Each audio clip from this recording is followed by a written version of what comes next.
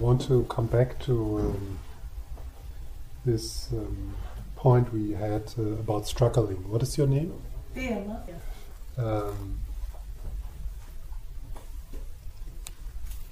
Because maybe it could be that we have used the word in like a slightly different meaning, struggling.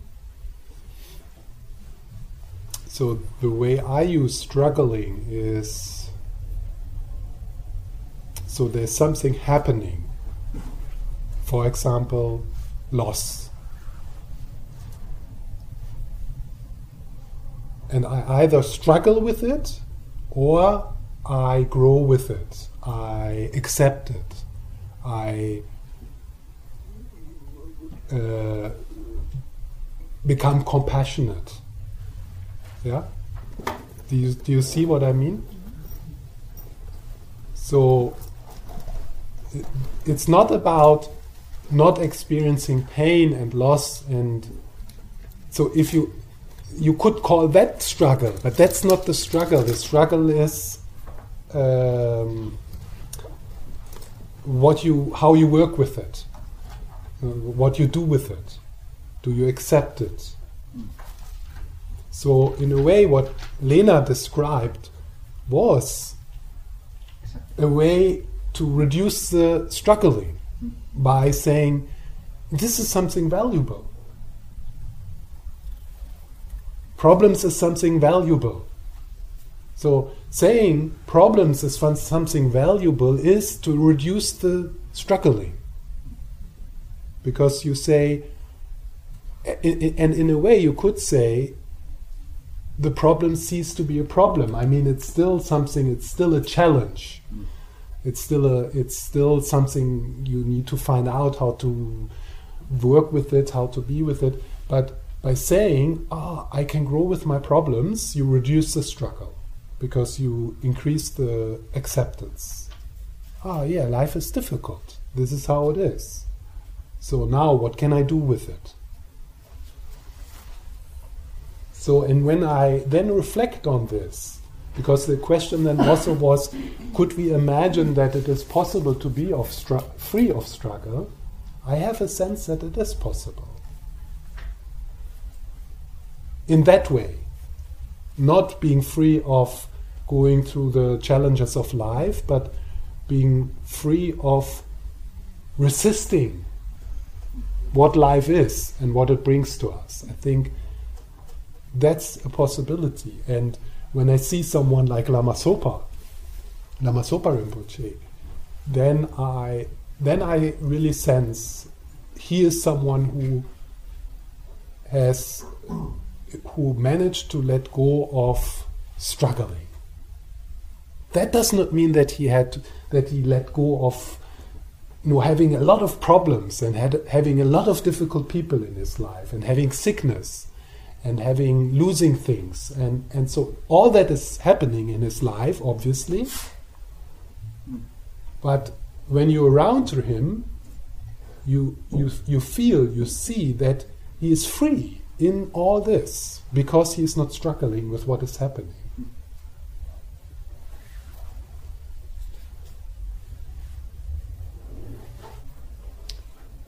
And I think that is something we can be inspired by, and then of course accepting this is a long journey of training.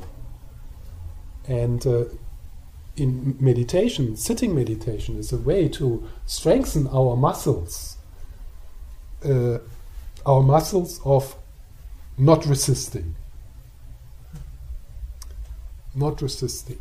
but okay, discomfort, sound, tiredness, all the stuff coming up in meditation, and all the meditation instructions, they support us in finding a posture, finding a way to be in this with less and less struggling. Or in other words, we stop to make things worse than they are through resisting.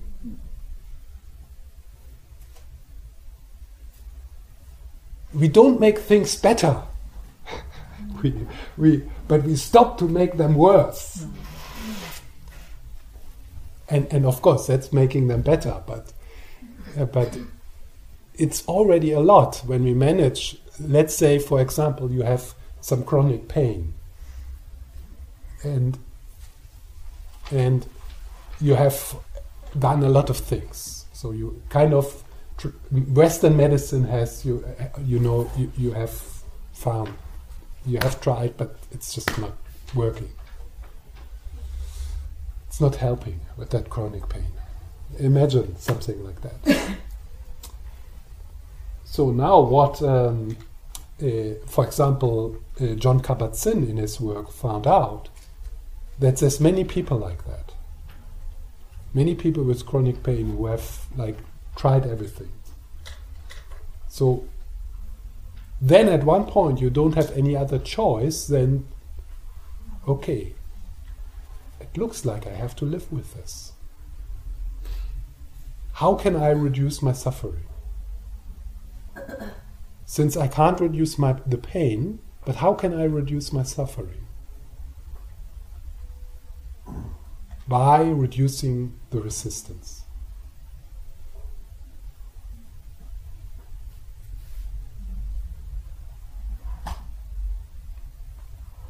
By reducing the struggling.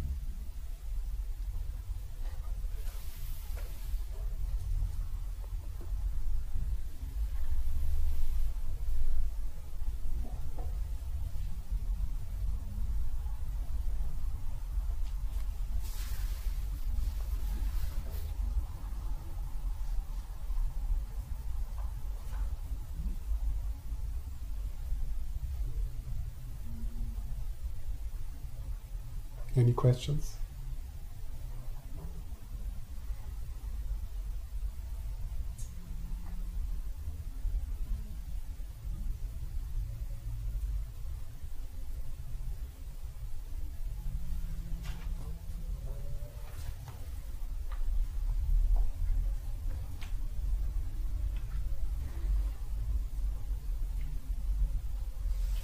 Okay, so let's go to the 6 perfections. The next 6 verses. So first, a general word about this translation, the 6 perfections, which is like the traditional translation.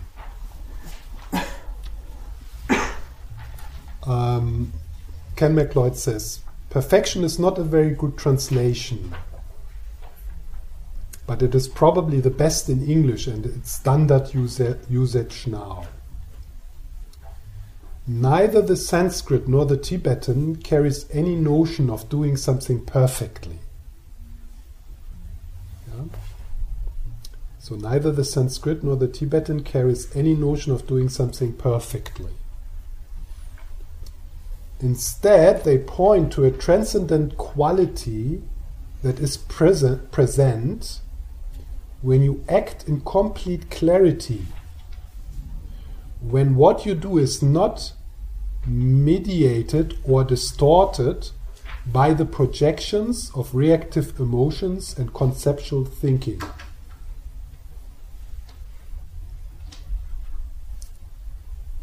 So it carries the meaning, the Tibetan word, that you do what you do, for example, being generous, without being distorted by the projection of reactive emotions. What could be, for example, in generosity, what could be a reactive emotion distorting the practice of generosity would be, oh, I hope someone is looking. Maybe I wait a little before I'm generous. So right now there's only 5 people here. If I wait a bit, then there's 10. Then there's more benefit for me. So that would be distorting the practice of generosity with a reactive emotion. So less of that less of that. That means that we approach the practice of the perfection of generosity.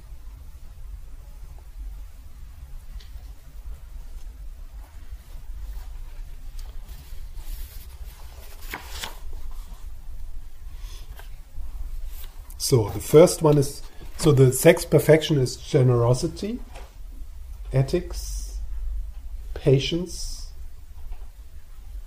joyous effort, concentration, and wisdom.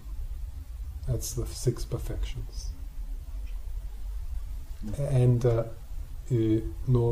maybe you have heard the description of the Bodhisattva path, which is at one point the Bodhisattva enters these stages of what is called the 10 bhumis, which are like different levels of realization of the Bodhisattva.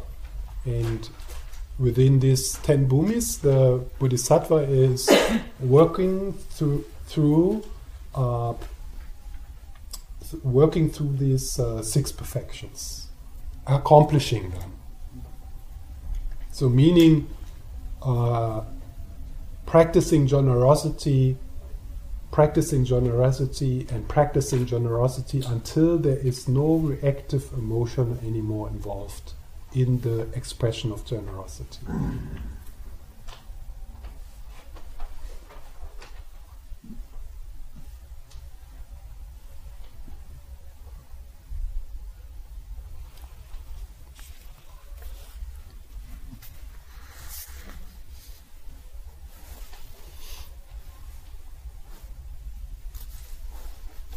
So,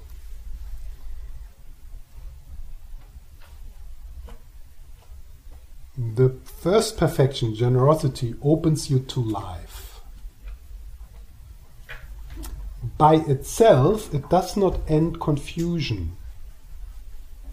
You can give and give and give and still feel separate from life because you are the giver, giving something to someone else. You are the giver, giving something to someone else. So now again, it comes. How do you make this the practice of the perfection of giving? I'm sorry, now it comes again. Thus, in addition to giving, look at who is giving. Who is giving? Yeah?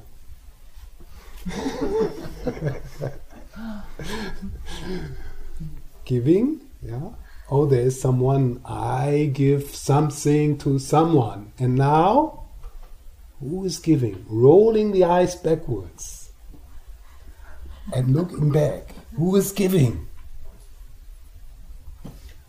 This is a Dzogchen instruction. Like it is as if you are rolling your eyes backwards. Yeah.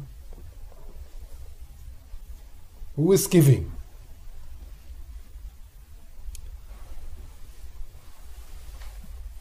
You see nothing, of course.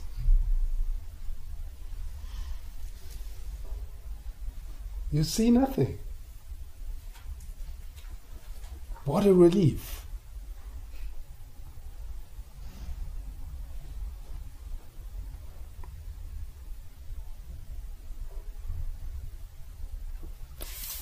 You see nothing, of course, and that is the point.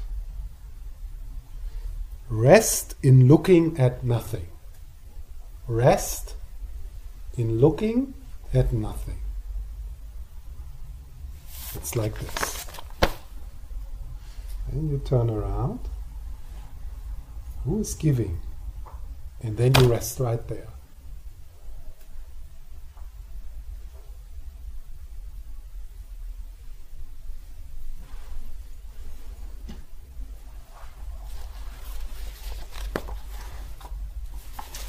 You have there is a video. It's called Lama Yeshe talking about Mahamudra or something. So if you Google on YouTube Lama Yeshe and Mahamudra, where Lama Yeshe is doing this, and maybe then you get it, because it's Lama Yeshe doing it. Turn your mind around. Who is looking? Yeah, and he does like this. Yeah, and then you rest right there.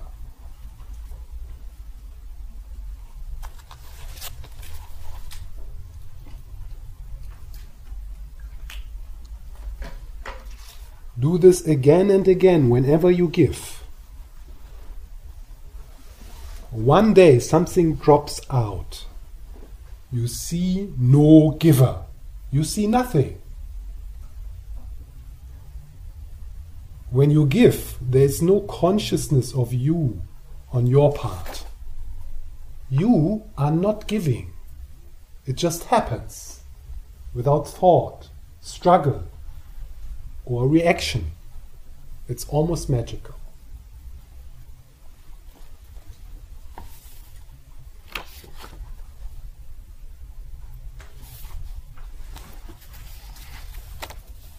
So that's how you transform the practice of generosity, of ethics, of patience, of joy of effort, of concentration into the perfection of those. Rest. What do you see? Nothing.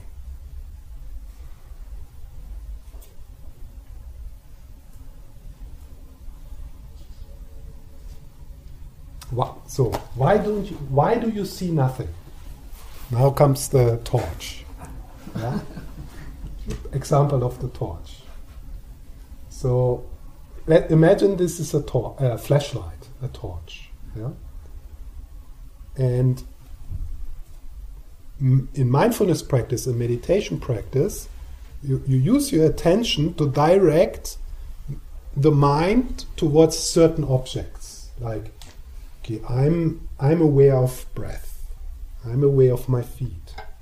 I'm aware of my belly. I'm aware of a mental image of the Buddha. I'm aware of anxiety in my stomach. Yeah? So, illuminating the different objects. The mind is illuminating the different objects, directed by the mental factor of attention. So now,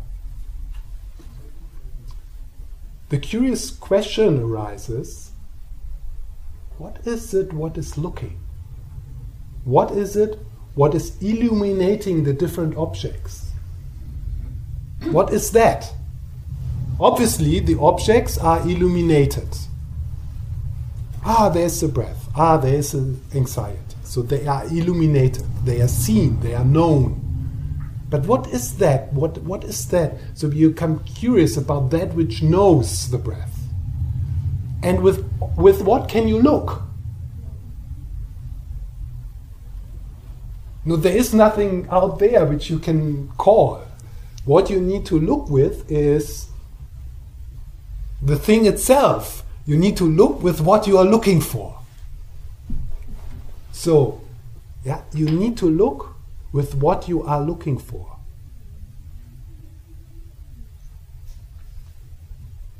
So now, initially when we do this, there might be a sense that there is a kind of light beam, turning around. So now light becomes curious about, what is light? So the light beam goes out and kind of, what does it see? Nothing, because it is what it is looking for. It can't see itself.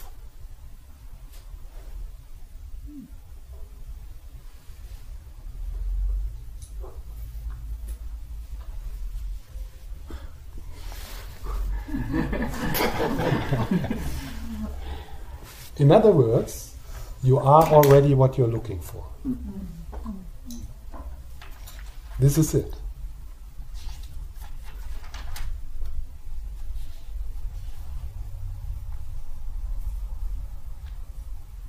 You are already Buddha.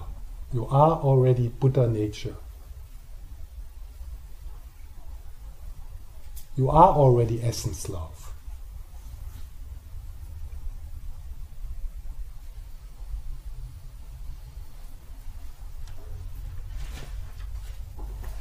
You will not find it.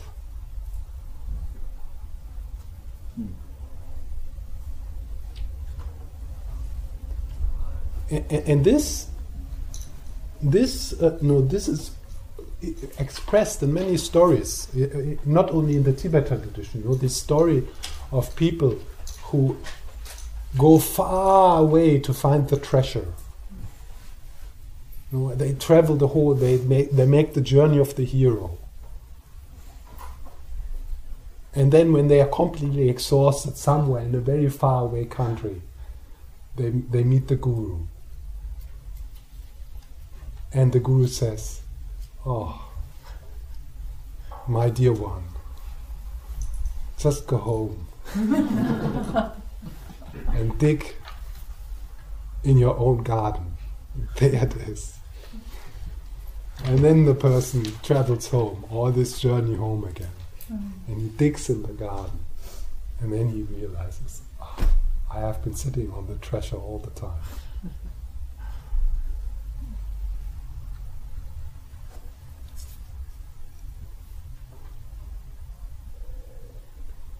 I have not really understood what I just said, but it's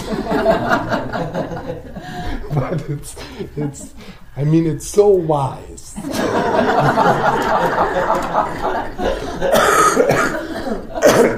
You're not going to hear something more wise. I'm pretty sure.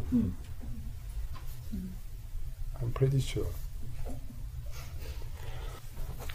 So when we now read the first verse about the generosity. If those who want to be awake have to give even their bodies, what need is there to talk about things that you simply own? Be generous, not looking for any return or result. This is the practice of a bodhisattva. So the last two verses, they really express the perfection. Be generous, not looking for any return or result. Yeah? So that is giving without strings. That is giving without reactive emotions. So that means even to not wish others to be happy or reduce their suffering even without that? Yeah, without that, without any strings. Mm-hmm.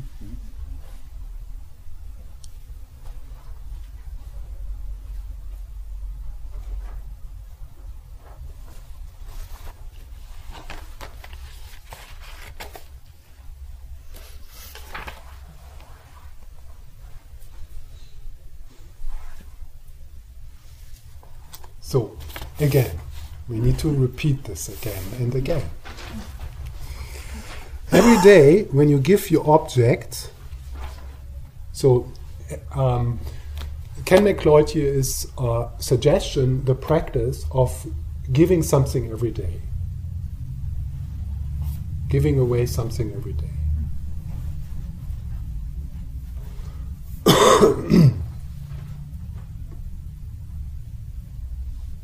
If you have children, you don't need to worry about this.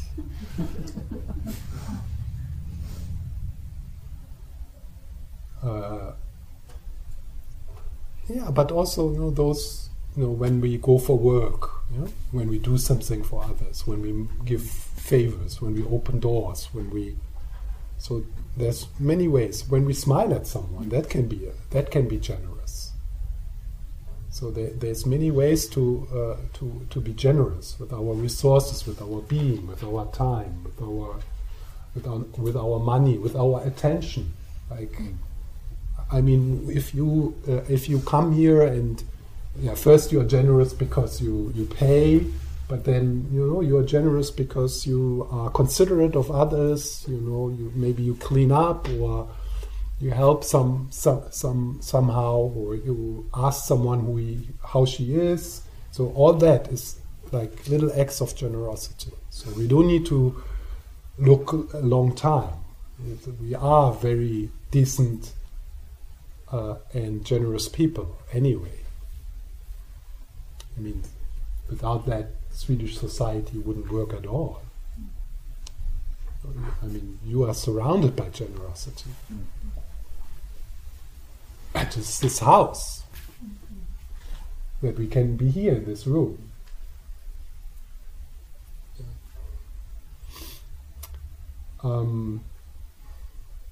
So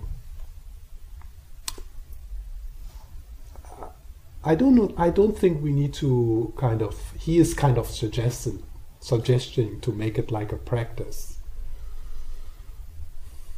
Yeah.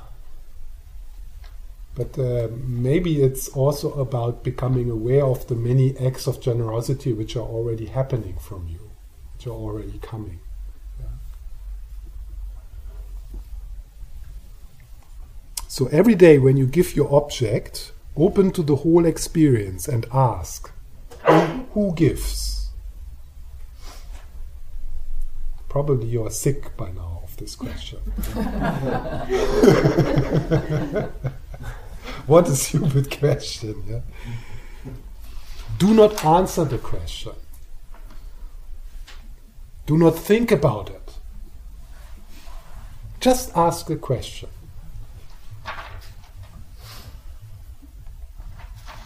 You experience a shift.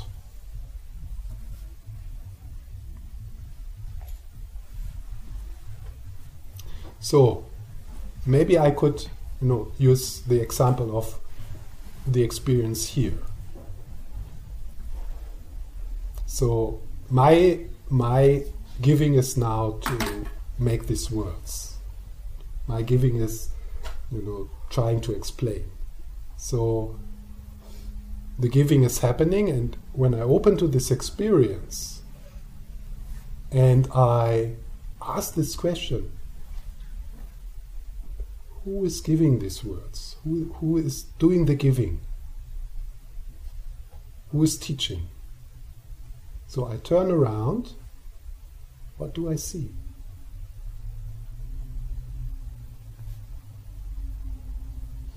Nothing. There is a shift. There is a shift.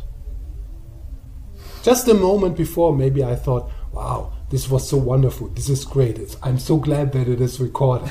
I can put it out. Yeah. But then, if I ask, who is doing this?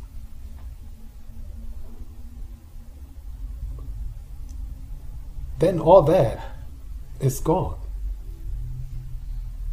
because there's nobody here doing it. It's happening, obviously, but there's nobody here to claim it or to be proud of it or to make a big deal of it. It's just, this is what is happening. I'm sitting here, you're sitting there, and it's not a big deal. I can't claim anything. Why? Because I can't find the I who could claim anything. So there's a shift. There's a relief.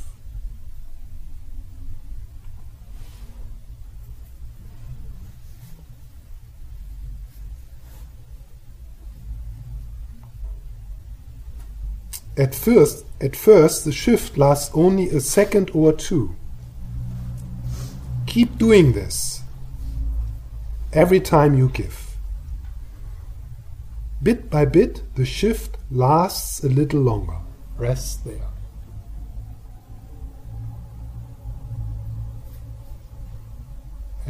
The shift lasts a little longer. The gap lasts a little bit longer. Forgetting yourself lasts a little bit longer.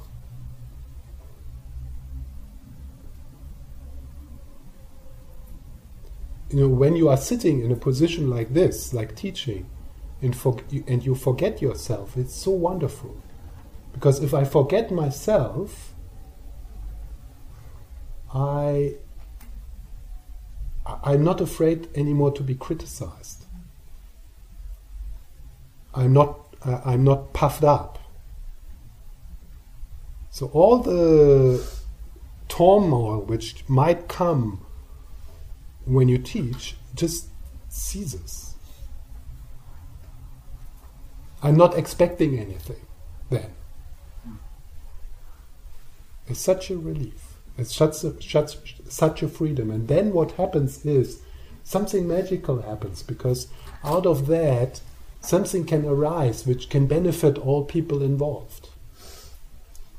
Now, out of that space, we can connect with our intuition, we can connect with our creativity, we can connect with our... if I'm sitting here constantly like criticizing myself and comparing myself and thinking about what other people could think when they listen to this and blah blah blah, so there's this whole,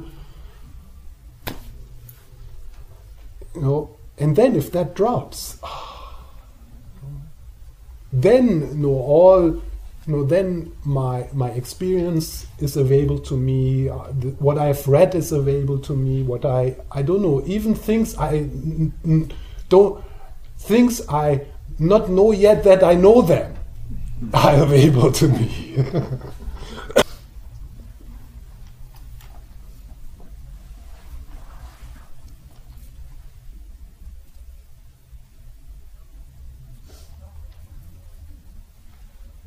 Over time, you notice that whenever you give, you're a little more awake, a little more present. You do not think about giving. It just happens. No thinking, no self-consciousness, no pride, no attachment, no conditions, no second thoughts.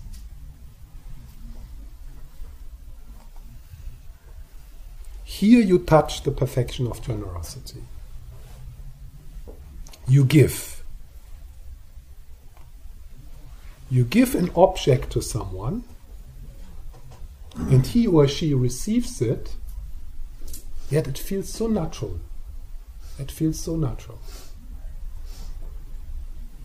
So in the moment, that it feels like nothing at all. It feels so natural that it feels like nothing at all.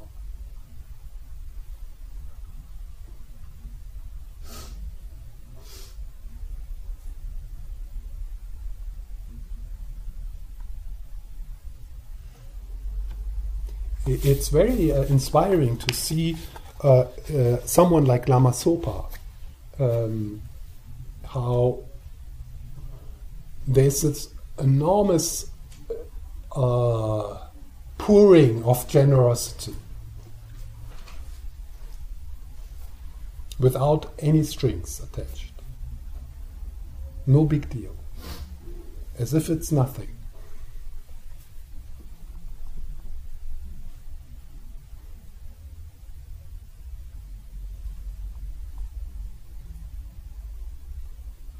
There's this beautiful story where he once was driving in a car through Bihar on a pilgrimage, and then they were passing this little village, and there were a group of people outside, and they were just sitting there, like a few families. And Lama Zopa stopped the car. And he said, I want to make an offering here. And so the people gathered some things, a cutter and something he could offer. And then he went out of the car and he approached this group of people. And in that group of people, there was a little handicapped girl, like 6-7 years old. And Lama Zopa took the cutter, bowed down to that little girl and made an offering to her. And she burst in tears, and very, very touching, that scene. And then when he then came back to the car, the people they asked him, "What was this? You know, why did we stop? Why did you make that offering to that little girl?" And then Lama Zopa said, "I don't get the opportunity every day to make an offering to Tara."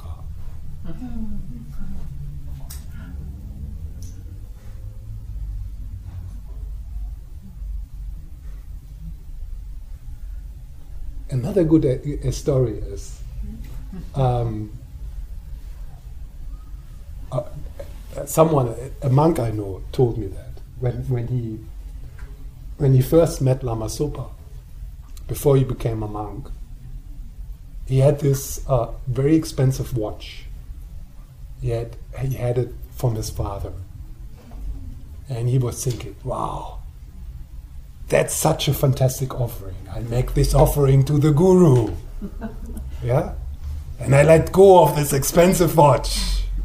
So he took the watch off into the room, making the offering to the Guru, comes out, sits down, the next person goes in,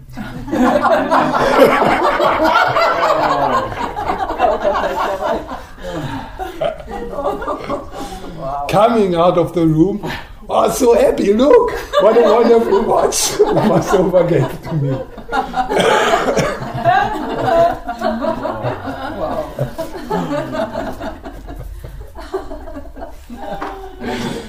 We can all understand this, how he felt, yeah? How he felt. This wonderful watch sitting at the hand of this person he does not know. Yeah? Maybe he even doesn't like that person. Yeah?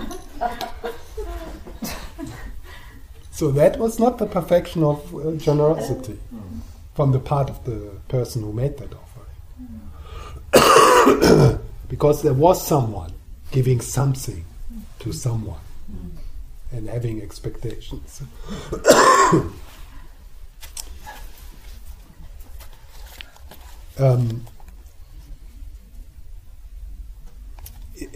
What is important here to say that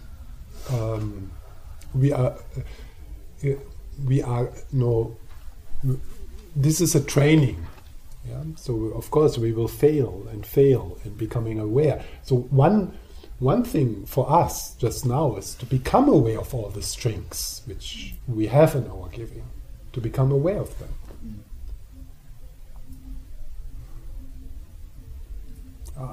Now I'm expecting something back, or now I'm disappointed.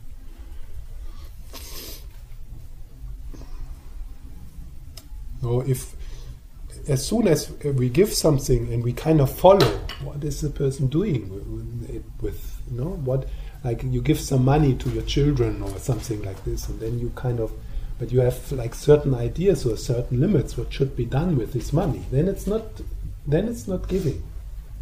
Then it's a kind of manipulating, wanting something back.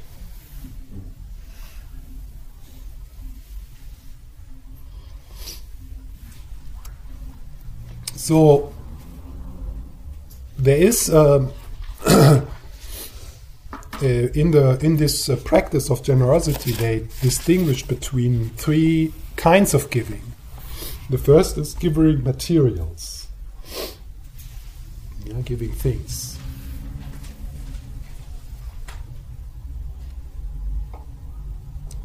I guess that's something where we all can stretch a bit, like push a bit.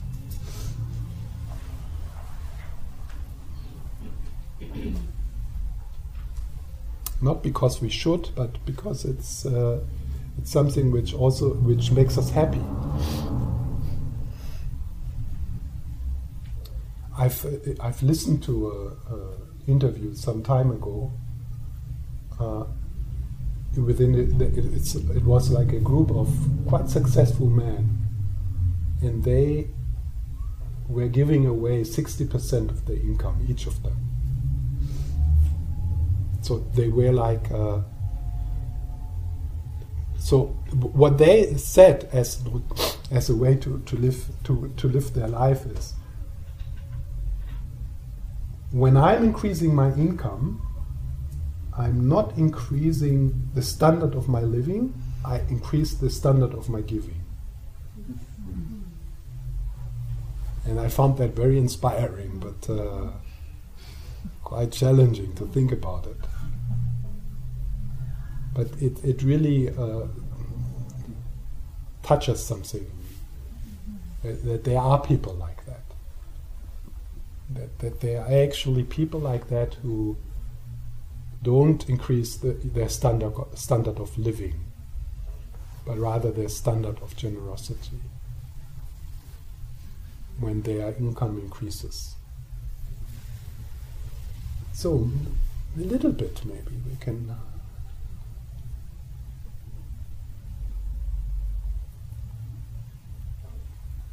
So that's giving material aid, and then there is giving protection from fear. So that is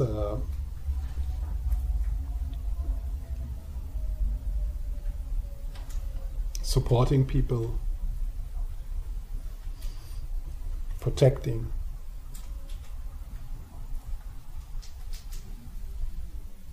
Animals, for example.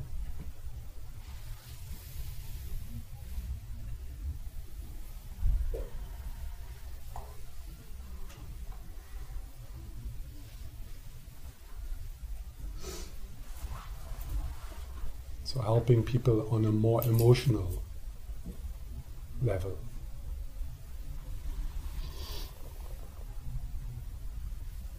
And then there is the giving of the Dharma, the giving of the teachings.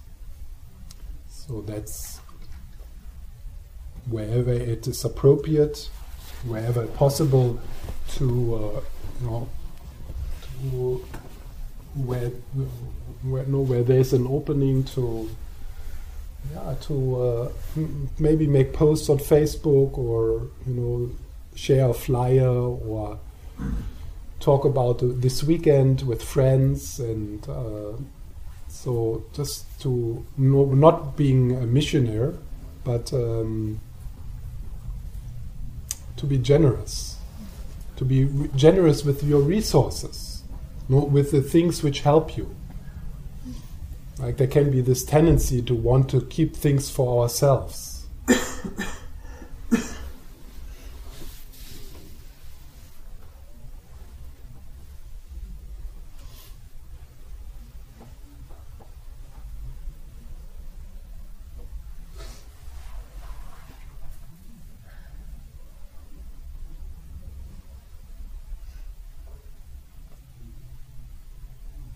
So that's, in my case, it's like really trying to be open with all the sources I have, and the books and the teachings and retreats of other teachers. So to just like, not think, oh no, I better hide this book so I can pretend a bit it's coming from me.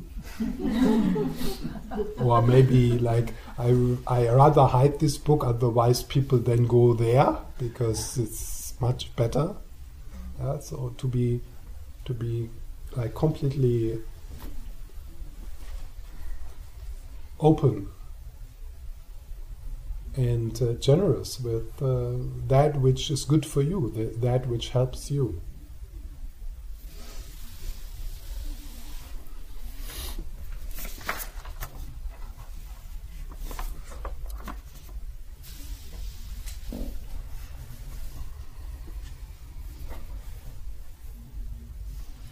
Yeah, so that's the practice of generosity, dana, the Pali word, dana.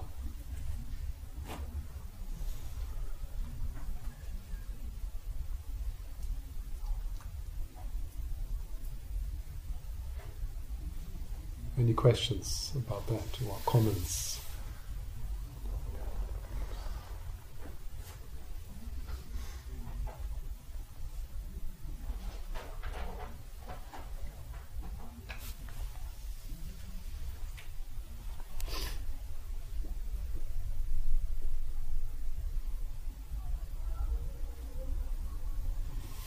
Okay, then the next one, and then we will have a break.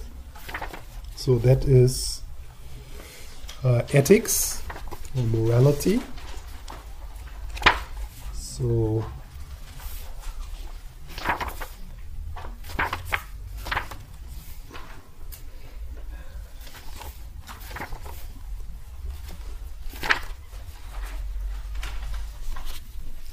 in the practice of ethics, you bring attention to every situation. Consider carefully what is appropriate and do that to the best of your ability. So in the practice of ethics, you bring attention to every situation. Consider carefully what is appropriate. And do that to the best of your ability.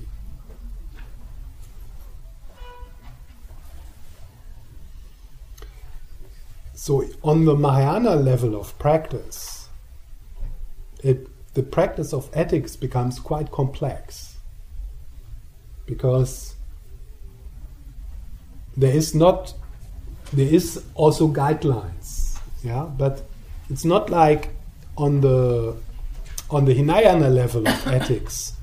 It's more simple, it's more clear. Okay, you don't steal, that's it. You don't lie, that's it. But on the Mahayana level, you need to bring attention to each situation, because each situation might call for actually to break the you're not supposed to lie, you're not supposed to steal, you're not supposed to kill. Because it's the most appropriate thing to do in that situation, like this traditional example of if hunters come and they ask you, oh, where did the deer run? So as a Hinayana practitioner, you're not supposed to lie.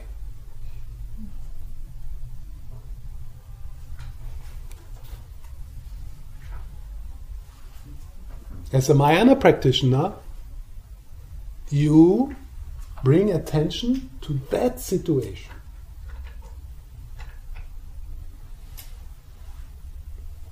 And you consider carefully what is appropriate.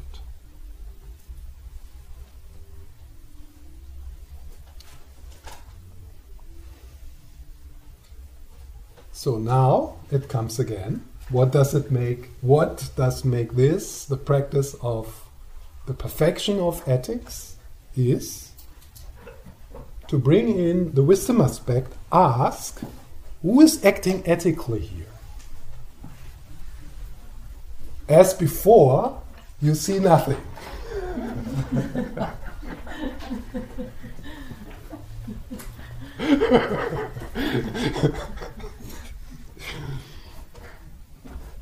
Again, you keep doing this. One day you drop into an empty clarity for a moment. And you just do what is appropriate. You just do what is appropriate. Without thought. Without all that careful thinking. Again, it's like magic. So one day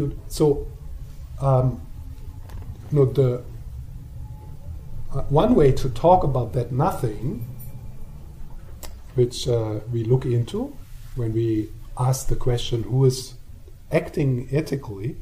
One way to talk about that nothing is to talk about the 5 wisdom qualities. Yeah? The 5 wisdom qualities of Buddha nature. And one of the 5 wisdom qualities is that we learn in the teachings of Buddha nature that inborn in us is already a knowing what is the most beneficial to do in any situation.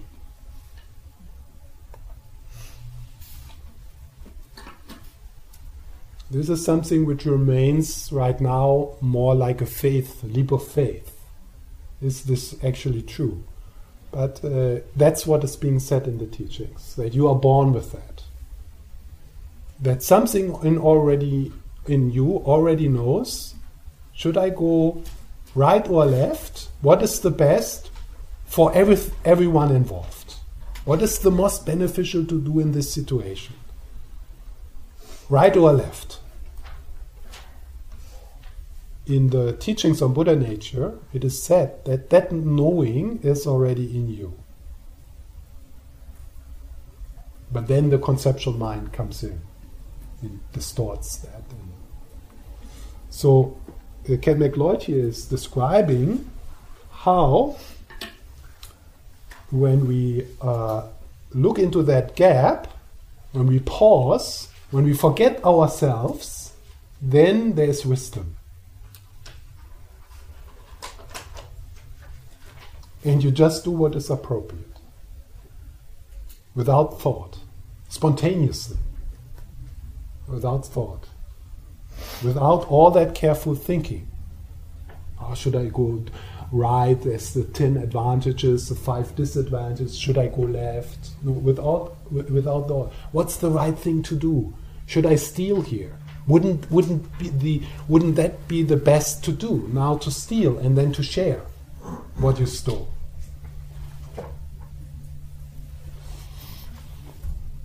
So, in other words, what Ken McLeod in the teachings of Buddha nature is implying is that for all of us it is possible to live without thinking.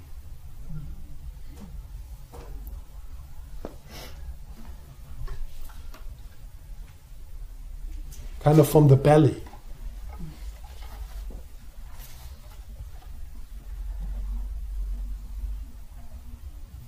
And that's what you see in Lama Zopa.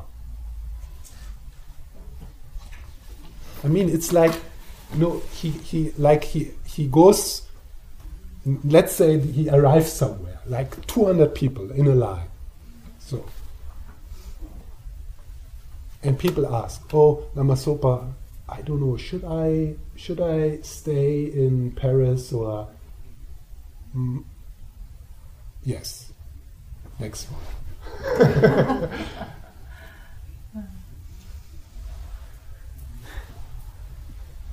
There is not, it's like spontaneous. There is a spontaneous knowing, not only for himself, this, should we do this practice, should we do that, but it's also for other people.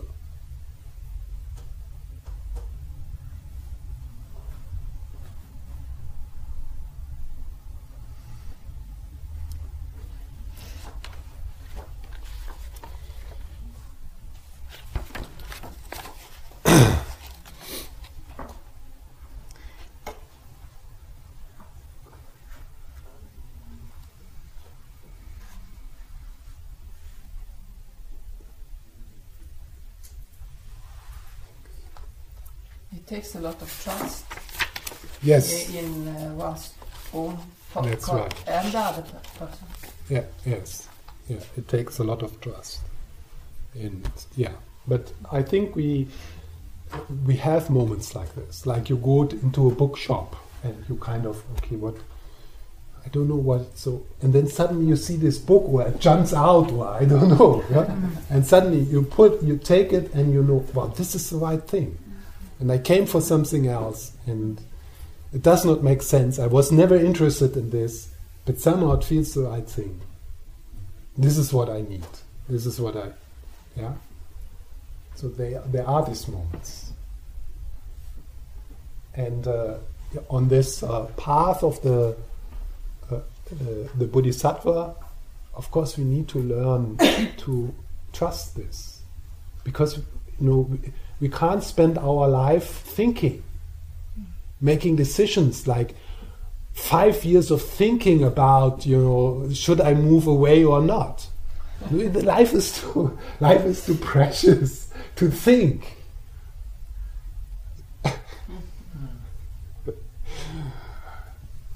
But it's of course this is it's also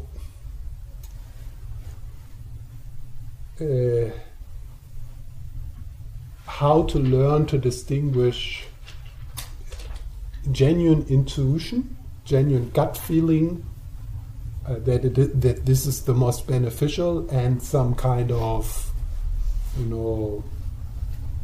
self-importance, or so to kind of learn to distinguish between when the genuine wisdom comes through, or some childhood trauma, some childhood fears. But it is possible. People who are who are going into that and who start to trust that they are sometimes recognized as clairvoyant from other people, because other people start to notice, wow, what's happening here? This person seems to have a good sense of what is happening, left or right.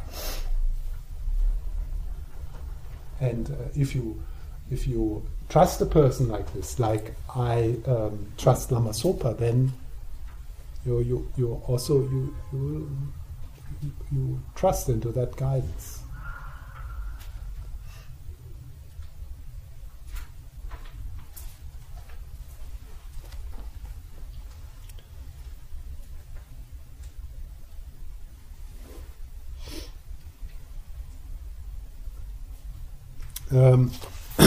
Ken McLeod makes, and then we have a break. Ken McLeod makes one point here about ethical discipline. So he says ethical discipline is about how you choose to live your life, and in particular what you do when your survival is threatened, whether the threat is to your physical survival or to your survival in a relationship, a job, or community. So that's a good thing, like to contemplate within the contemplation of general ethics. Yeah, how decent do we stay when things become scarce, when things becomes difficult?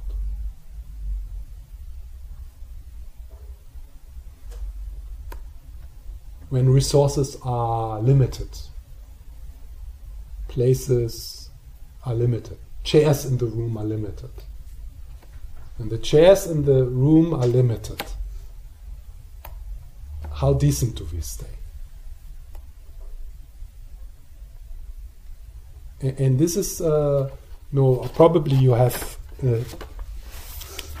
heard about these experiments, like Stanford prison experiment, and the other experiments where they try to find out how decent are people when you pressure them, when you build on authority, when you create situations, and this is really a good contemplation or a good inspiration to cultivate and to protect your decency, to strengthen your decency even in moments where resources are scarce.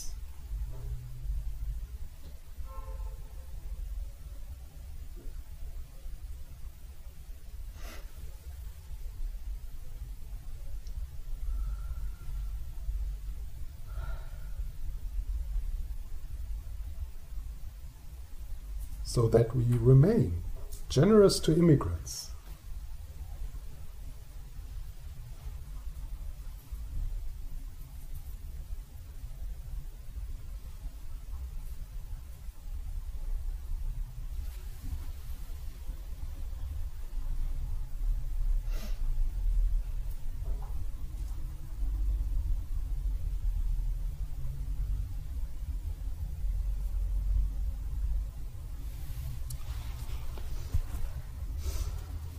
Yeah, I think that's ethics.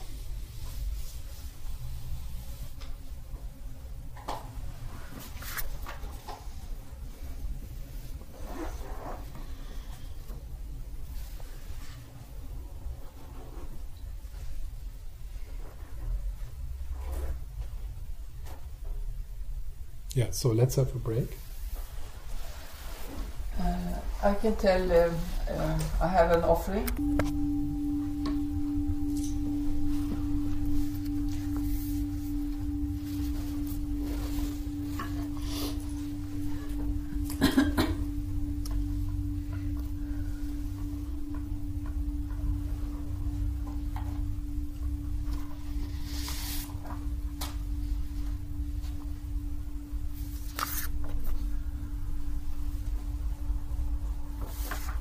So back to the practice of ethics, caring deeply about what you do, what you say, and what you think, and how it affects others.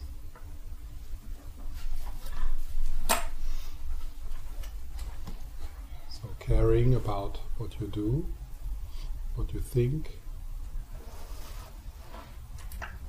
what you say, and how it affects others.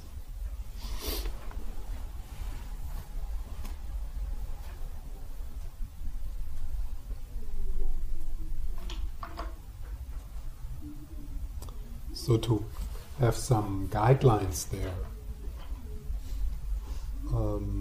within the Buddhist tradition, we have the 3 levels of vows, which we can use as a support to become more aware, to become aware of what we say, do, and think.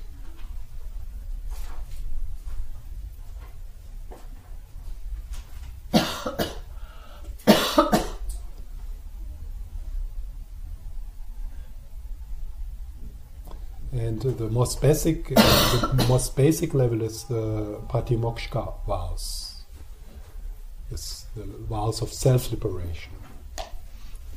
So that's the level of vows which is shared with all the Buddhist traditions,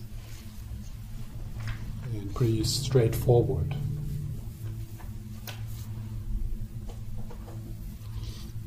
Guidelines to live a harmless life.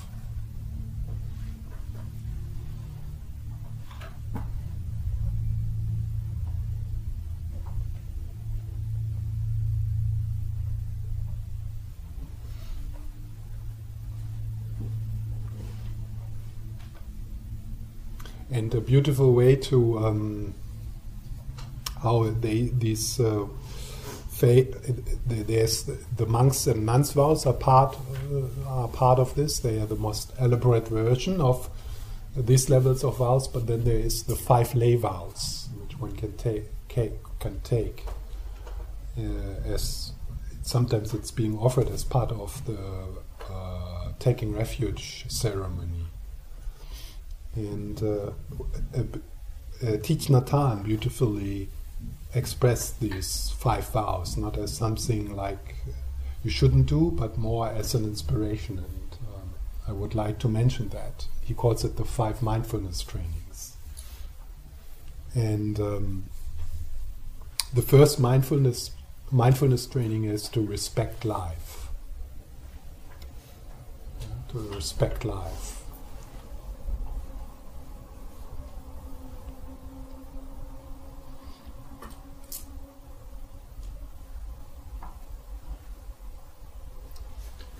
And what I like in this, in his presentation, is then when he contemplates what it means to respect life, or when we contemplate, what does it mean to respect life? It's really like an open-ended inquiry, because it can be so. We can think so wide, so far with that. What does it mean to live your life as an expression of respecting life? So it affects what we eat, what we buy, what we consume, how we live, where we live, how we work with with energy, and so on and so on. So what does it mean to respect life? So not to make it a heavy burden, but so that's so important too. To find the joy in respecting life.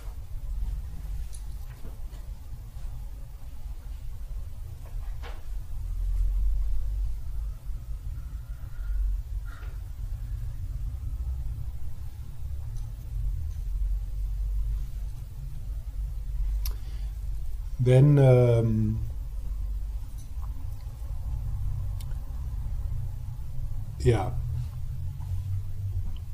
respecting property of others.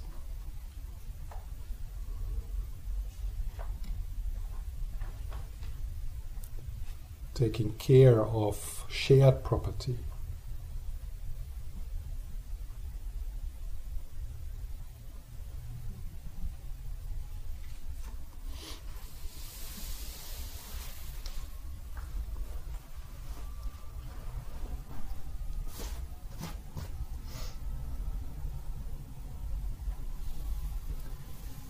Then speaking truthfully, speaking the truth.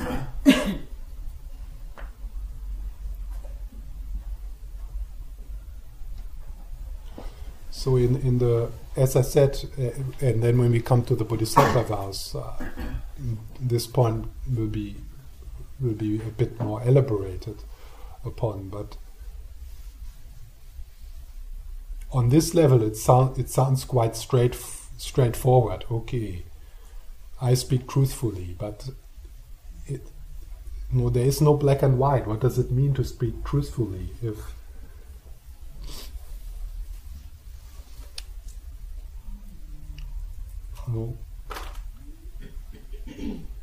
on the next level, on the Bodhisattva level, the question is more: how can I use my talking to benefit others?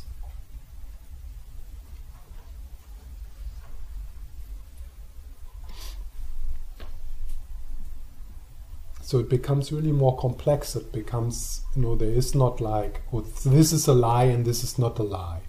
It becomes more really like in each situation one needs to find, okay, what's the most beneficial? Maybe I need to lie for the benefit of others in this situation.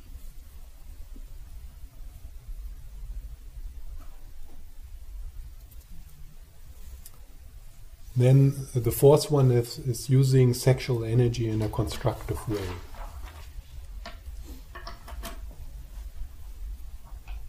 In a connecting way. In a healing way.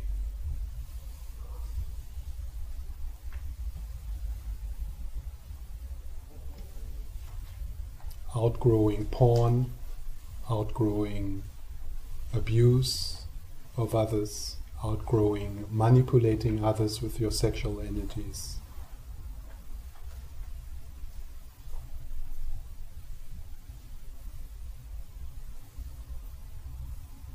Outgrowing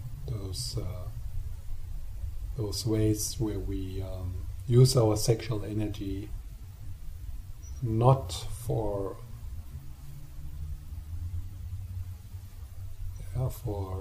healing and care and connecting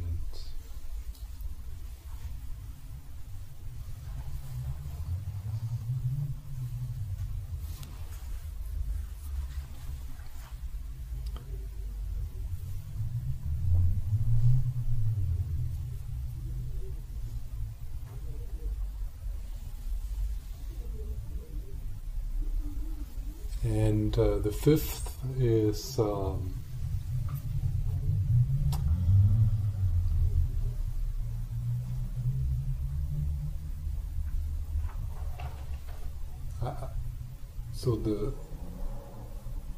the fifth is to avoid intoxicants, but so to put it in a positive way, it would be like cultivating awareness, cultivating clarity, and avoiding intoxicants which are not increasing our awareness, our clarity. And intoxicants here, Thich Nhat Hanh puts really like, he has a broad description of what intoxicants are. So it's not only like the usual alcohol and drugs, but also media, for example, or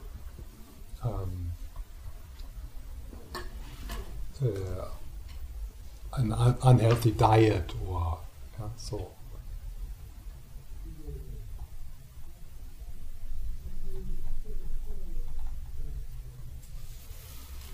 So that's this level of practice.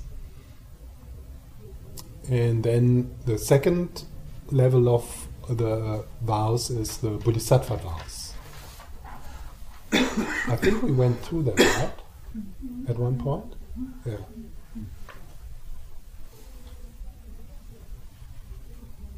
So in the Bodhisattva vows, one of the Bodhisattva vows is that you vow to break the Patyamokshika vows when it is for the benefit of others.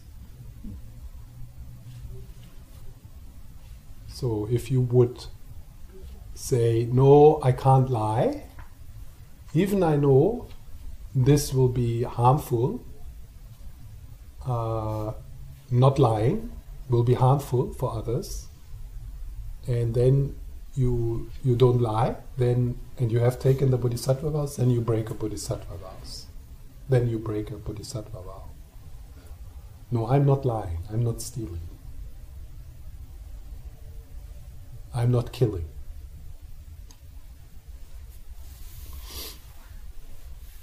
So it becomes very complex.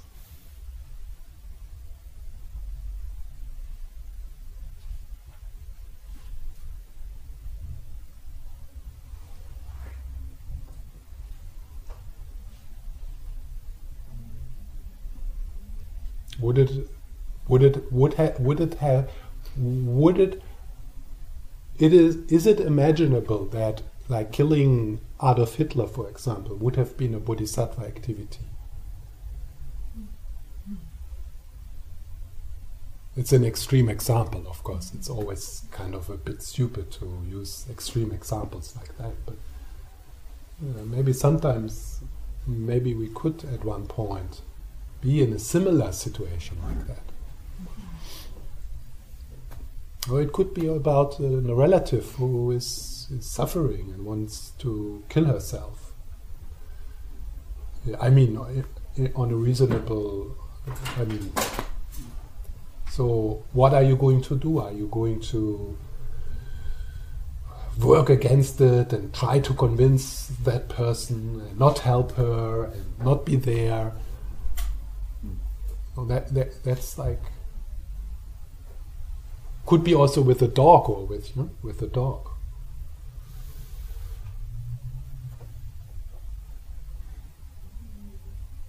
It could be with parasites in your body.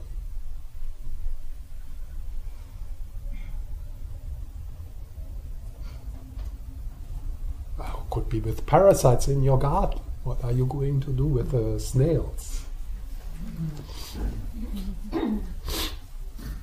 Yeah, if you have taken the Patimoksha vows, it's very clear. You don't kill.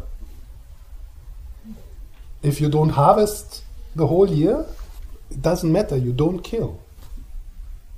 But what is the most beneficial to do in that situation?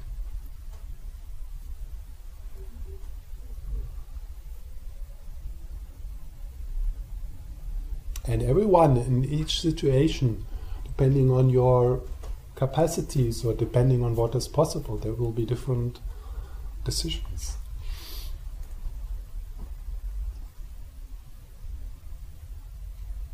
If your family lives from your garden, you have to kill the snails. Because you want to feed your children.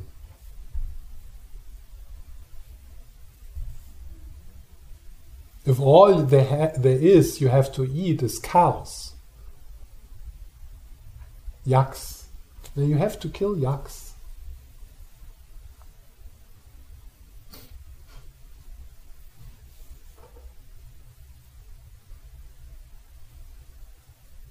These are just contemplation, I mean. So the Bodhisattva vows. Guidelines for making your life beneficial for others.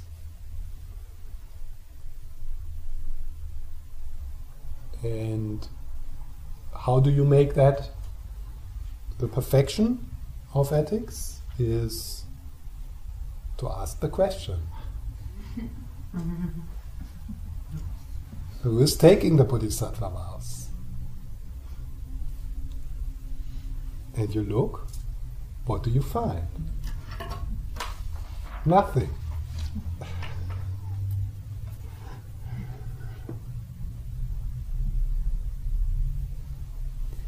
And then the third level, the most profound level, is the tantric vows, which are supposed to be secret. You can still Google them, but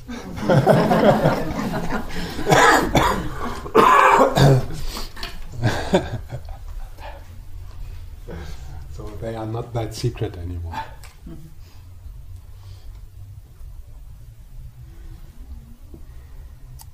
So, any comments on that? Reactions on what I just said about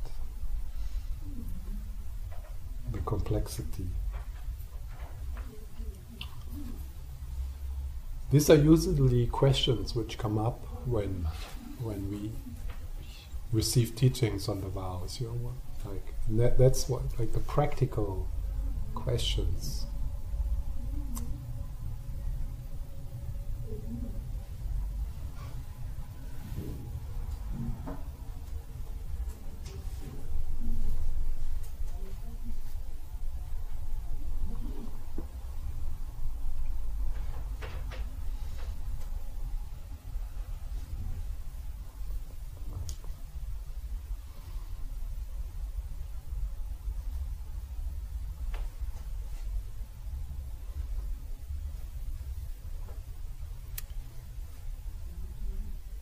So, in the practice of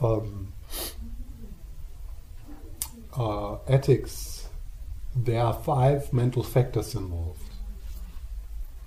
And I want to mention them, and then we finish for today. So these 5 mental factors, if you remember, maybe if you have received teachings on the 51 mental factors, which are like 51 different capacities in your mind. And 5 of these mental factors, they are cultivated within the practice of morality. So the first one is discriminating awareness.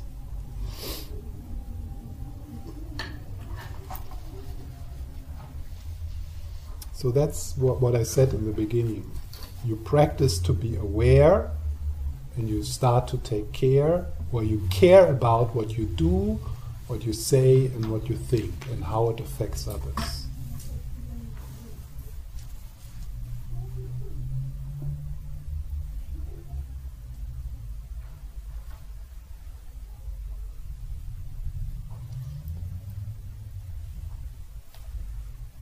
The second is called moral self-dignity.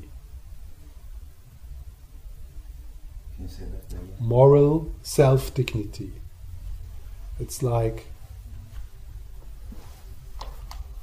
sometimes it's called shame, but that's not such a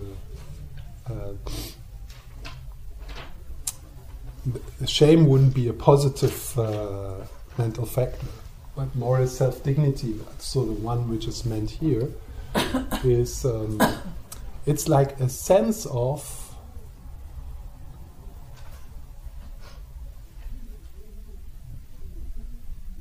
I'm not doing this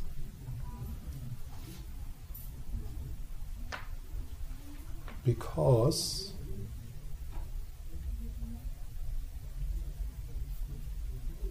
I have self-respect.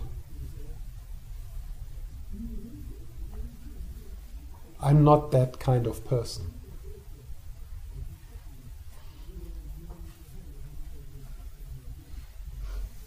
I wouldn't be able to live with myself. It would be difficult for me to look into the mirror. Or that sense.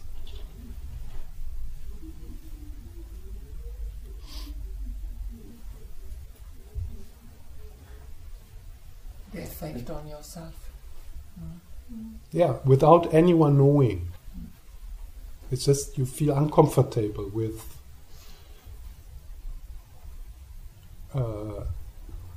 imagining to, take all the copy paper from the copy machine in the company. Because it's just nobody knows and everyone else is doing it, but you just don't do it because there's something it does not. You feel like, no, I'm not that kind of person. I'm not doing it.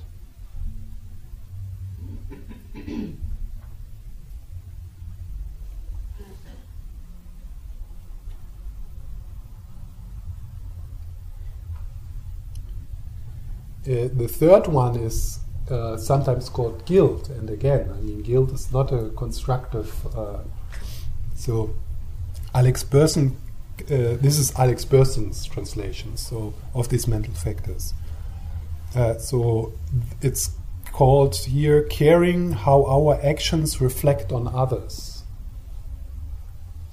It's like caring about how an action would be seen from others, not in a negative way, but just like you care about what you care about.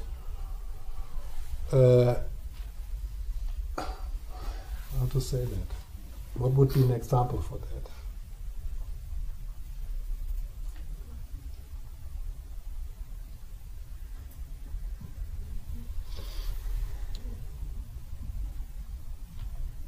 Yeah, an example would be, imagine I would be a monk, and I would care about how you would, if I do things, like if I would, for example, take some book from the library and not returning it. So I would care about how, what my actions would do with you on how you look at monks and nuns and So in other words, it's not I give a shit. So to the opposite, how do you say that? Not I give a shit. It matters to me what you think about me, but in a good way, not like in a not in a what do they know? They shouldn't think bad about me and so, but like in a good way, like an inspiration. Yeah. It matters. It matters to me what you think about me.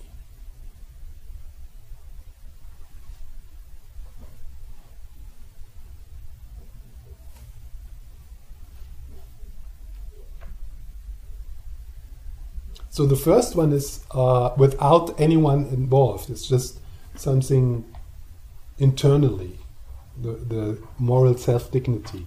This one is social, relational.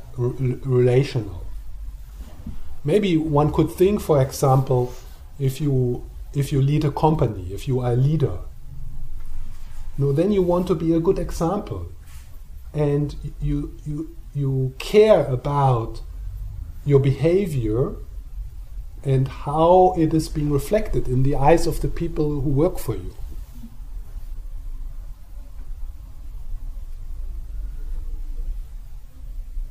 So you would become even more precise in your actions and more reflective and more aware of what you do and what you think and what you say and how it affects others. So even more so.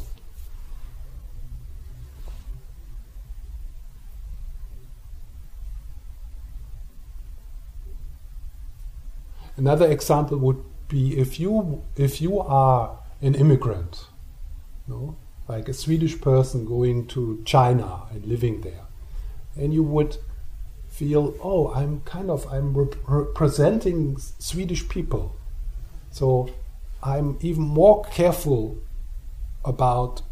I'm even more aware of what I do and what I say and what I think.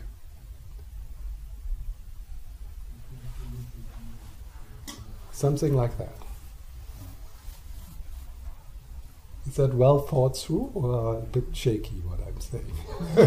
It's very subtle, I think. It's very subtle, yeah. Because I'm not very happy with what I'm saying, but it can easily turn the wrong way. We have Yeah, a lot yes. of norms in society yes, yeah, that compels us to do certain things Yeah. to get liked by a group. Yeah. That isn't really good. yeah, So That- to hit the precise. yeah. But you can kind of see that there is something Yeah. constructive in it. But Yeah, I can see, but yeah, it's it's so yeah, easy to flip on the wrong Yes. side. absolutely, yeah. That's why Alex Burson took care not to use this word, shame and guilt. Yeah. Yeah.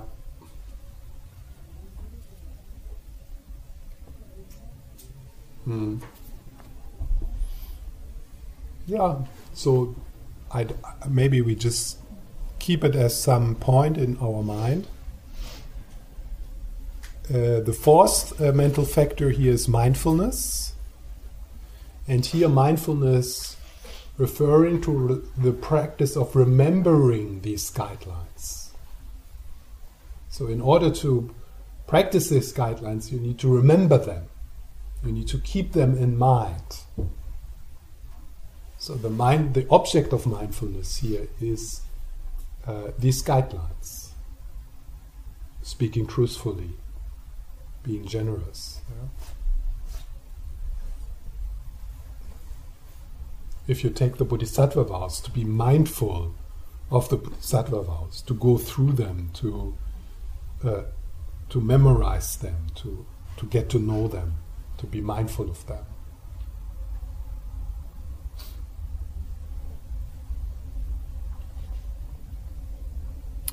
And the fifth is called alertness. So alertness is to become aware when you act, think, or speak in a way which is not in accordance with your values. So that capacity, that is called alertness.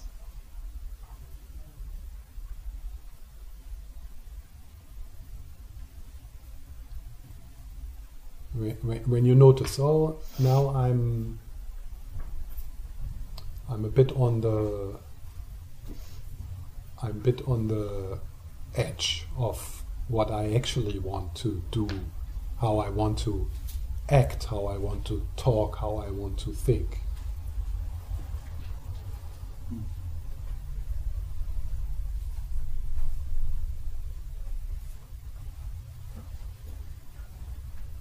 So how do you make this the practice of the perfection? It is to ask the question.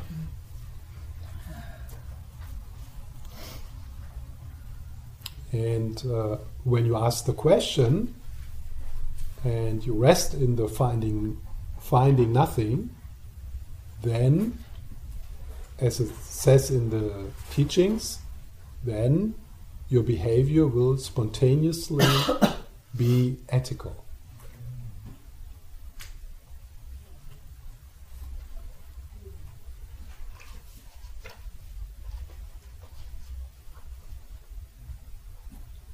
And that can be quite crazy. It can look quite crazy from the outside, not according the norm.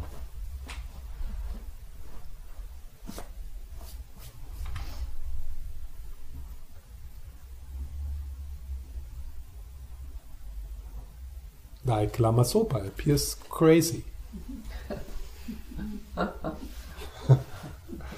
It's not according to the norm.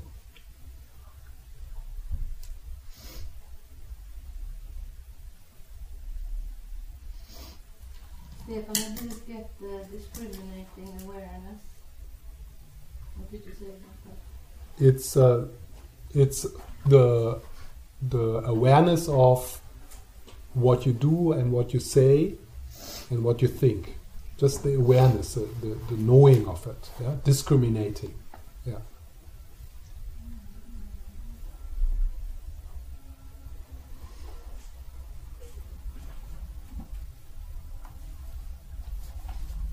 Okay, time is up.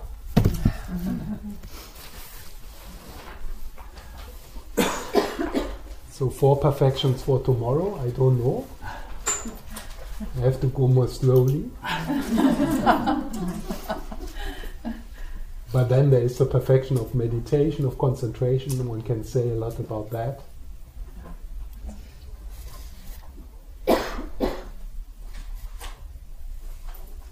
The perfection of joyous effort, yeah, that's also important. Patience, of course, there's the whole thing about working with anger. Yeah, so how to work with anger. So I guess there's I